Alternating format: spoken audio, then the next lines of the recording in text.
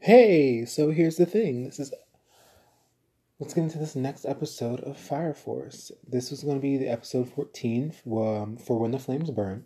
So in this episode, just to recap on the one before, the city is in like shambles, and the evangelist popped up and was like, "We're gonna wreck your town, and we're gonna start some shit." So they're in the midst of like the city being burned and everything. Um, Asakusa would be the name of that. And so Asakusa is burning, and Benimaru is with his mentor, and things are just moving along rapidly. Like everyone's burning, things are burning, people are on fire, people are fighting each other. It's just a lot of mess. So during this time, he's talking to his mentor, Benimaru, or is Benimaru talking to his mentor, and he's like, I don't know what to do. I can't lead these people. And his mentor is saying, but you kind of have to because that's not my job. They look up to you now, not me. You're the hero and the savior. And so then they switch to the scene where uh, Arthur and Shinra are fighting. What's the guy's name? They're fighting Haran. So Haran is the dude who, in the last episode, ate the infernal bug. And I bet, and like I said before, I had a guess, but I was correct. The infernal bug turns you into a different type of infernal when you eat it. So normally, when you get bit by an infernal or the bug bites you, whatever, you just turn into a normal infernal. But apparently, eating the infernal bug turns you into a horned infernal, which is called a demon in the anime. So he ate the infernal, and the demon infernal gives you extra powers, gives you more control over the powers, gives you a boost with the powers. It's just more like the second form, basically like Super Saiyan 2. So Haran ate the infernal bug, and Arthur and Shinra are trying to like fight him, but they really don't have the power to do that. They're not skilled yet. They're not there. They're just not there. So we switch to the next scene where Yona, the dude who is able to change people's faces with heat, he's able to heat up the capillaries and lymph nodes and change people's faces, and he was the one who actually created the whole imposter syndrome thing that's going on in this episode. So we switch to that part, and he's like, "Oh, all of this chaos is art," which I thought was very funny because it reminded me of Datara from Naruto Shippuden, and I was just like, "Oh, okay, so we have a crazy art dude in this evil subgroup of people who are like the Akatsuki, basically, or the Evangelists, or whatever you want to call them." So right after that, Arrow was also fighting them at the time, but then she switched. Arrow, the one who shoots like fire arrows that never miss or never miss and always make a direct hit that kills person. She backed up from the fight, and Benimaru flew in after addressing the town and like building this fire tower, or like putting like the top of a tower on like stilts and like making it like a rocket launcher, but basically standing on top of it and basically screaming to the whole town like, "Hey, there's these imposters everywhere, but we really don't know how to handle that. So what you're gonna have to do is fight each other. Everyone's gonna have to beat each other up. That's what we're gonna do." So it actually worked surprisingly. Like it was a smart plan. I just didn't know it was gonna get so violent. So they beat each other up. Everything, ended up being great in that sense. The two twins, Hikage and Hinata, they turned into like these fire cats, and they were so cute. Like, oh, like I wish I could have one of them as a pet, but like not a human pet, but like in their fire cat form, but like smaller and more mini version, and be like very kawaii and cute. But anyway, sidetrack. So Benimaru decided to fight the Dien Inferno, but he couldn't really do that in the town without destroying everything because that's his whole thing, Benimaru the Destroyer. So within that next part, in the next scene, he decides to like shoot the Infernal all the way up in the sky and away from the town because he needs the space and the space to able to actually defeat the guy without destroying everything. So while he's doing that and shooting the demon infernal Haran up into the sky, Arrow shoots one of her fire arrows directly at him and like a perpendicular, like I want to say 45-degree angle into the sky to hit him. And so that's coming after him. And his mentor, I'm sorry guys, I can't remember his name, but his mentor is screaming out like, oh no, he's gonna die. And he screams out for Shinra to like help him. So Shinra like speeds off. Somehow he hears the cry for help like on the other side of the town. So Shinra speeds off and like races after the fire arrow and like stops it. But like it takes like a lot of effort to get there and a lot of effort to speed up and grab that. So he like uses a Dola burst, which we'll get into that another time to what that really means. I'll have to do research on that. But he gets into that what that looks like. He stops it, redirects it somehow, which they're supposed to be not be able to knock off course. It's supposed to be like a hit or, a straight hit, straight shot. They're not supposed to be able to be redirected. But Shinra is able to redirect that. So because of Shinra being able to stop it, Benimaru was able to use Crimson Moon, which is a move that his mentor used in the previous battle and how he lost his powers before. So this move, he's like kind of like a trigram 64 palms, but only with one palm. And like it's a direct, complete like force of power directed to that person's chest or that enemy's chest. And so in this segment, he was able to do that. And it like turned the moon red. In the anime, it looks very pretty. It's like a very pretty, beautiful picture. And the dude, like the Haran, the fire guy, or not the Infernal, he like explodes. Like not even explodes. He like disintegrates into nothingness. And it was just so amazing. And then like Benimaru used all his power to do that. And because of that, he wasn't able to like fly anymore or use his like pyrokinesis to use his feet like a rocket or whatever he was doing. So then Shinra, because he was already up there, ended up catching him. And then like they fell to the ground and they're cleaning up everything like in the next scene. And the fight was over. The evangelist like escapes and lives to another day. And I'm thinking that we're going to see Arrow somehow be like the informative person on the in the team of the evangelist that gives Shinra hints about stuff going on and going forward with the evangelist because they want to eventually recruit him at some point. Kind of like how, Sasuke was kind of recruited into the Akatsuki with Orochimaru and Itachi and all of these things. So, wow, I just realized that's the same thing that's going on. Like Itachi was in the Akatsuki, and then that's how they lured Sasuke into that. And then with the evangelist, his brother is in the evangelist, and that's how they're probably going to try and lure Shinra into it. But anyway, that's just for the future.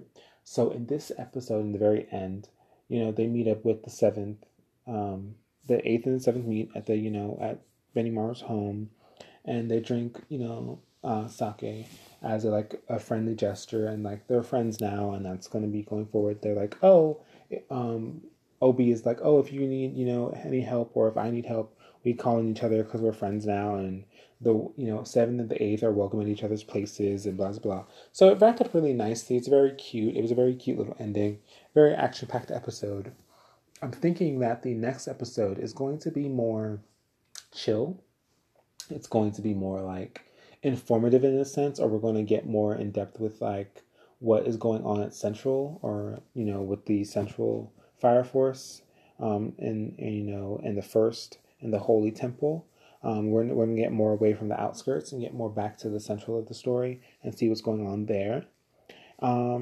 Other than that, I'm looking forward to seeing what's going on with that episode. It did come out today.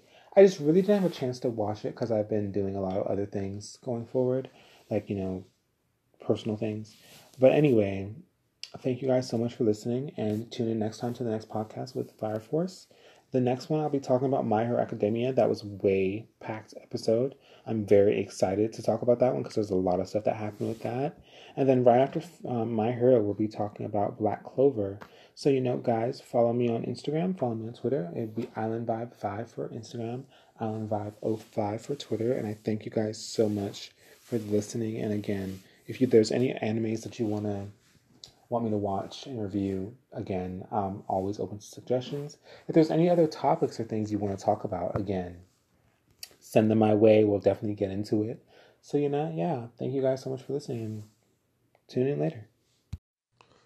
So, here's the thing. Let's get into this next episode of, My Hero Academia. So, this would be My Hero Academia Season 4, Episode 3, Boy Meets. So, in this episode, just to recap the last one, Deku and Togata reached at the agency that Night Eye is in, Sir Night Eye, and Togata introduced Deku to Sir Night Eye. So, in this episode, Deku, when he first meets Sir Night Eye, he makes the whole, impression of All Might, and Sir Night Eye takes offense to that. So in this one, Deku and Night Eye, once he took offense, he cleared it up, saying, "Oh no, I was just like trying to admire him," and explains everything. And so they banter back and forth as fangirls for a good 2 or 3 minutes about All Might, and then it switched to the scene where Deku says like, "Oh, I want to be here in the agency," and Night Eye saying, "Oh, it's not like your week-long internship. It's more intensive and more, longer, and it's a much more integrative thing versus just that week-long internship thing that they were doing. So it's more like a few months, a while, a very much longer time to get to know you and train you as a hero." So because of that, Night Eye's sitting at his desk and Deku's across the desk, and he says, "Do you have the application for like the hero stamp and for the internship?" And then he's like, "So with this stamp, it becomes official that you're working here." Now, Night Eye doesn't actually stamp his application.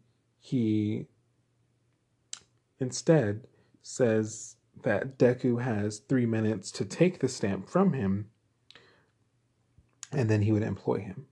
Now, at this time, so before that, a while ago, if you don't know about Sir Night Eye's quirk, he has the gift of foresight. And this works. There's conditions that has to be met before so. So beforehand, he like patted Deku on the head or the shoulder. I can't remember exactly which one because it was like a week ago. So he patted Deku, and that condition is him having to touch the victim, and he'll be able to see their life and what's going on for the next hour. So his quirk lasts for a good hour, and he'll be able to see what's going on with that person's life. So during this time,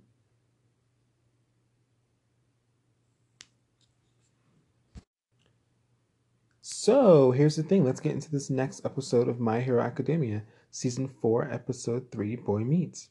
So in the last episode, just to recap, Deku and Togata came to the agency to meet Sir Night Eye. And in this next episode, Deku and Night Eye banter as fangirls of All Might. And this is like, right after Deku gave his impersonation of All Might, of like what he thinks All Might would look like. And Sir Night Eye was like, "That's not an appropriate, reaction of All Might." And then Deku was like, "Well, no, this is a very specific reiteration of Sir All Might where his eyebrows or eye creases were like 3 millimeters apart versus some other standard 0.6 millimeters apart." It was just very weird that they knew such specifics about All Might, but whatever, they're fangirls, I get it. So then, in the next scene, Sir Night Eye was saying, "Why should I hire you? What about you is special? There are other people who are more worthy of one for all versus you." And he's basically implying that Togata is a much better suitor for All Might's power than Deku is, in that he doesn't see what All Might sees in Deku to be able to make him his successor. So then he basically said to Deku, "You have 3 minutes to take this stamp from me," and the stamp has to do with the application. So Deku presented Sir Night Eye with the application, and Sir Night Eye said, "With this seal of approval from the stamp, you'll be officially working in my employ." And he gives him the 3 minutes. And then at that time, he tells Togata and Bubble Girl to leave the room. And he says, don't, and he's like, all right, so 3 minutes starts once, I hit the timer or whatever. Once the clock hits whatever time. And he says, don't worry about the room. Don't worry about any of this. It can all be replaced. So you have 3 minutes, go all out, try and get this stamp for me. Now, Sir Night Eye, his quirk allows him the gift of foresight. So you know how hindsight is 2020? Well, foresight is 2020 as well, because it just allows you to see what happens in the future. So the conditions have to be met for him to be able to use his ability on you. And I guess one of his conditions is the physical touch of that person who he's going to use his quirk on. And Deku didn't know about this previously. He doesn't know about the conditions met. He just knows about his quirk and the quirk that Sir Night Eye is able to use. So Sir Night Eye patted Deku on the head or hit him on the shoulder, one of the two, and was able to activate his quirk. And his quirk lasts for about an hour. He can see what's going on in the person's life going forward. So then, Deku is jumping around the room like a, ghetto, or not ghetto because that's the wrong word to use, but more like a bootleg Gran Torino, improv Gran Torino, jumping around the room using his moves. And none of them are working because, Sir Night Eye is able to see each move he has made within that for the next hour and so. And so it kind of feels bad for Deku because he was going on and on, basically predicting every single thing that would happen. And he's like, oh, in the next 2 minutes or so, you're going to be on the floor, slumped over and crying or whatever. And that's exactly what happened. And then Deku was like, I'm All Might's successor, and he put his real power into it. And then at the end, Sir Night Eye realized that Deku, even with jumping around the room and trying his hardest, still managed to avoid every single picture of All Might. And for some reason, that changed his mind. I think it changed his mind because he saw that Deku has the ability to analyze his opponent while he's fighting them and keep coming up with a better and better plan. So eventually he'll find a way to beat them. And I think that's the reason why he finally saw what All Might saw. But he didn't see it fully. So Night Eye really chose Midoriya because of his constant analysis skills and the ability to make... And he also wanted him to eventually see that he should give up One for All to Togata. So then that scene ends and we get to and this was a good maybe 15-10 minutes of the episode. And in the next scene, we go back to the school with Aizawa bursting open the door of the dorms and telling Tokoyami with his quirk of Dark Shadow that he's going to be with the number 3 pro hero Hawk, who is also another bird type, who I guess his powers might be somewhat similar to Dark Shadow's, or he's just related to him in some way to where he'll be able to really teach him how to use his quirk better. And then Kirishima, who is able to use Harden, I really like his quirk a lot. So Amajiki from the Big Three told him that they wanted to see him the next day to, train him, I guess, about his quirk. And then Haro also from the Big Three, I believe, wants to see Araka and Asui, the, frog girl, and then Araka-chan from, the one who can make things float. So then that's pretty much the episode. This episode was really more of a, it's only the 3rd episode of this season. So it wasn't very, action-packed based, except for the fight with All Might. I mean, not the fight, but the, little engagement, I guess, with Sir Night Eye and Deku. And that's pretty much the biggest thing that happened in this episode.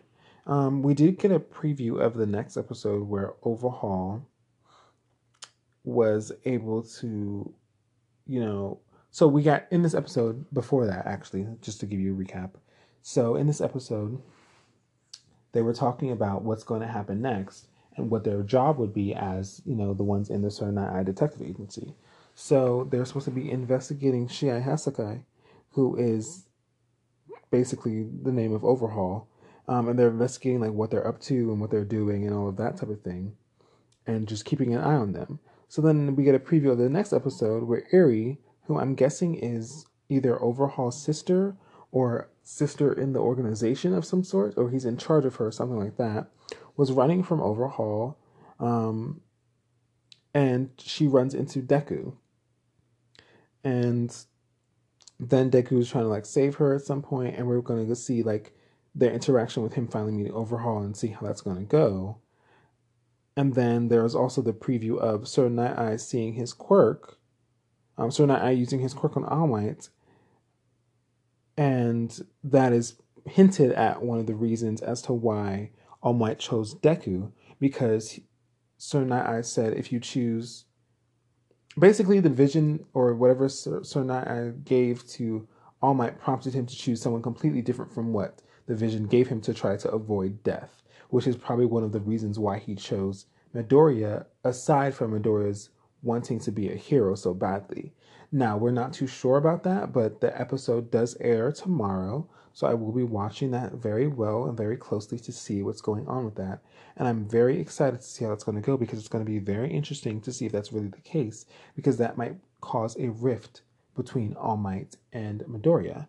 And if that is the case, then whew, things are going to get very interesting this season. And I hope that Midoriya is able to not take it too much to heart and really get to the heat of the moment, and get to the meat of what's going on, so that he's not too overwhelmed or overreacting in a sense that would be detrimental to his growth as a hero.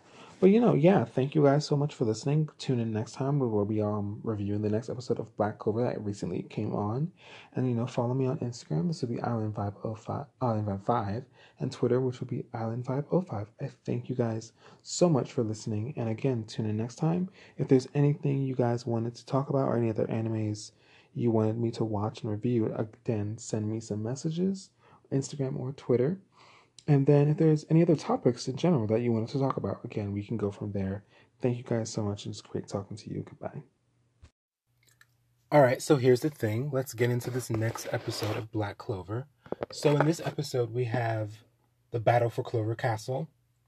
And just to recap, in the last episode, we had Rades, Sally, and Voltos appear after leaving the Eye of the Midnight Sun hideout. And they decided, oh, okay, well, since Paltry, or the guy who's doubling as Lich, the one who's, sharing the body with William Vengeance of the Golden Dawn, the captain of the Golden Dawn, so they got resurrected because of Radiz's, I guess, zombie magic, or whatever you want to call it. So anyway, they appeared to the Black Bulls once they were trying to save some children, save some villagers from some of like insignificant elves, and then they appeared, and Asta like strong-armed Voltos into helping. They got Sally to help by promising her that she could do experiments on Asta, and then Voltos mostly agreed because he wanted to see like if everything that he learned was a lie, and he just wanted to find out the truth and go from there. So then we get into the opening scene of the episode where the House of Vod comes before the king, the Clover King, and he's like, trying to plead with him about the marriage of their daughter, of like the Kira's daughter, the House of Kira, the royal daughter, to be married to the next House of Vod. But the problem is that the youngest son, the one who's Finral's brother, I can't remember his name because he annoys me, and I just didn't bother learning it because he aggravated my soul. So his brother is like, they basically go, oh, well, your brother has been like, the one has been accused of being like a traitor and da-da-da. So you're going to like kind of be stripped of your title, and how could I have my daughter marrying into your house, and blah, blah, blah. So then we cut to the next scene where they're, talking about the three great royal families being the Kira, Vermilion, and Silva, which is Noelle's family, the Silva, Kira being, the royal family, and then Vermilion being, the fire ones. So then we cut to Nozzle and Noelle coming with the rest of the not the Eye of the Midnight Sun, coming with the rest of the Clover Kingdom Knights, Magic Knights, and they're running up. They're coming to the royal capital to stop them. And then in the scene before that, we have Finral and Yami running toward the royal castle, trying to stop the attack, fighting some of the elves, and then Jack the Ripper, the green praying mantis's king, not king, the green praying mantis's captain. He comes and uses his like shears or whatever, basically like Survivor, like a Pokemon using that type of attack, cutting through everything that he can, and they're enjoying the fight, fighting everyone. And then I'm guessing Finral's learning to read Ki or something, because they made a point to like say he's getting better and reading between like the attacks and seeing the attacks happening. And so I guess they're getting the hang of fighting the magical elves, because they don't move in the same way that the normal magic knights that they are friends with move. So then in the next scene, we have, the one elf breaking into the Silva home, and they're killing like all the royals, and then they're killing all the peasants as well. And he has like this magic compass, or that's the move that this particular elf was able to use in this body of the person. And the magic compass is basically a spell that allows them to redirect any magical attack in any cardinal direction. So they're able to redirect it north, south, east, or west. And then they're walking through the house killing everyone, and they get to the room with Solid and Nebra, who are Noelle's older siblings, but they're they're the two middle children of the Silva family. So it goes Noelle, and then I believe Solid, then Nebra, and then Nozzle. And then Nebra is, talking to Solid, and she's like, "Oh, how could you lose to Noelle? Ha ha ha ha!" Like, you must have been dumb, or you must have like been on something, or basically implying that Noelle wouldn't be able to beat him without some type of handicap. And then I don't know why, but for some weird reason, I was just like, how do none of the royals in the houses like know what's going on? Like, why is it still like the Eye of the Midnight Sun has been attacking for maybe several hours or maybe a day now? It's been a while. Been a couple episodes where we've seen the attacks going on. So like, why are the ones in the royal capital still not aware of like what's going on? And it just seems like, thinking they would be like these great magic knights and also nobility, that they would have a heads up and know what's going on. But I guess, hey, the chains of command and communication are scattered as hell, because even the magic knights that were guarding the royal castle had no idea what was going on. So that was interesting to me, but whatever. And then the magic compass elf breaks into the room, and basically Solid is useless, and then Nebra tries to do like some magic water clones crap, and they see right through it and just stab her, and she falls to the ground, and that was hilarious. And then Noelle comes in along with Nozzle, and they basically stand against them, and Noelle's able to get an attack through when Nebra and Solid couldn't. So then they're like, oh wow, I guess Noelle is actually powerful, but they're still not wanting to really admit it. And then Nozzle is like, Noelle, let's show this person what we can do as the Silva family. And that's basically what's going on with that family. So right before that scene, there was a funny part where like Nozzle came with the rest of the Magic Knights, and like Zora jumped off, and he's like, I don't give a fuck about the royals, but I'm just gonna do what I do. And then someone asked Yami who died and made him boss. And I can't remember who did that, but it was so funny, because I'm guessing in the next episode we're going to see the fact that some of the people are going to learn that the Magic King, the Clover King, whatever, the actual king, not the one who's the figurehead, but the one who Novo Chrono, the one who has the time magic. We're going to find out that he's actually dead, or I guess the actual characters are going to find out that he's dead. At least maybe the top senior magic knights are going to find out, but it's going to be very interesting to see how they're going to do that.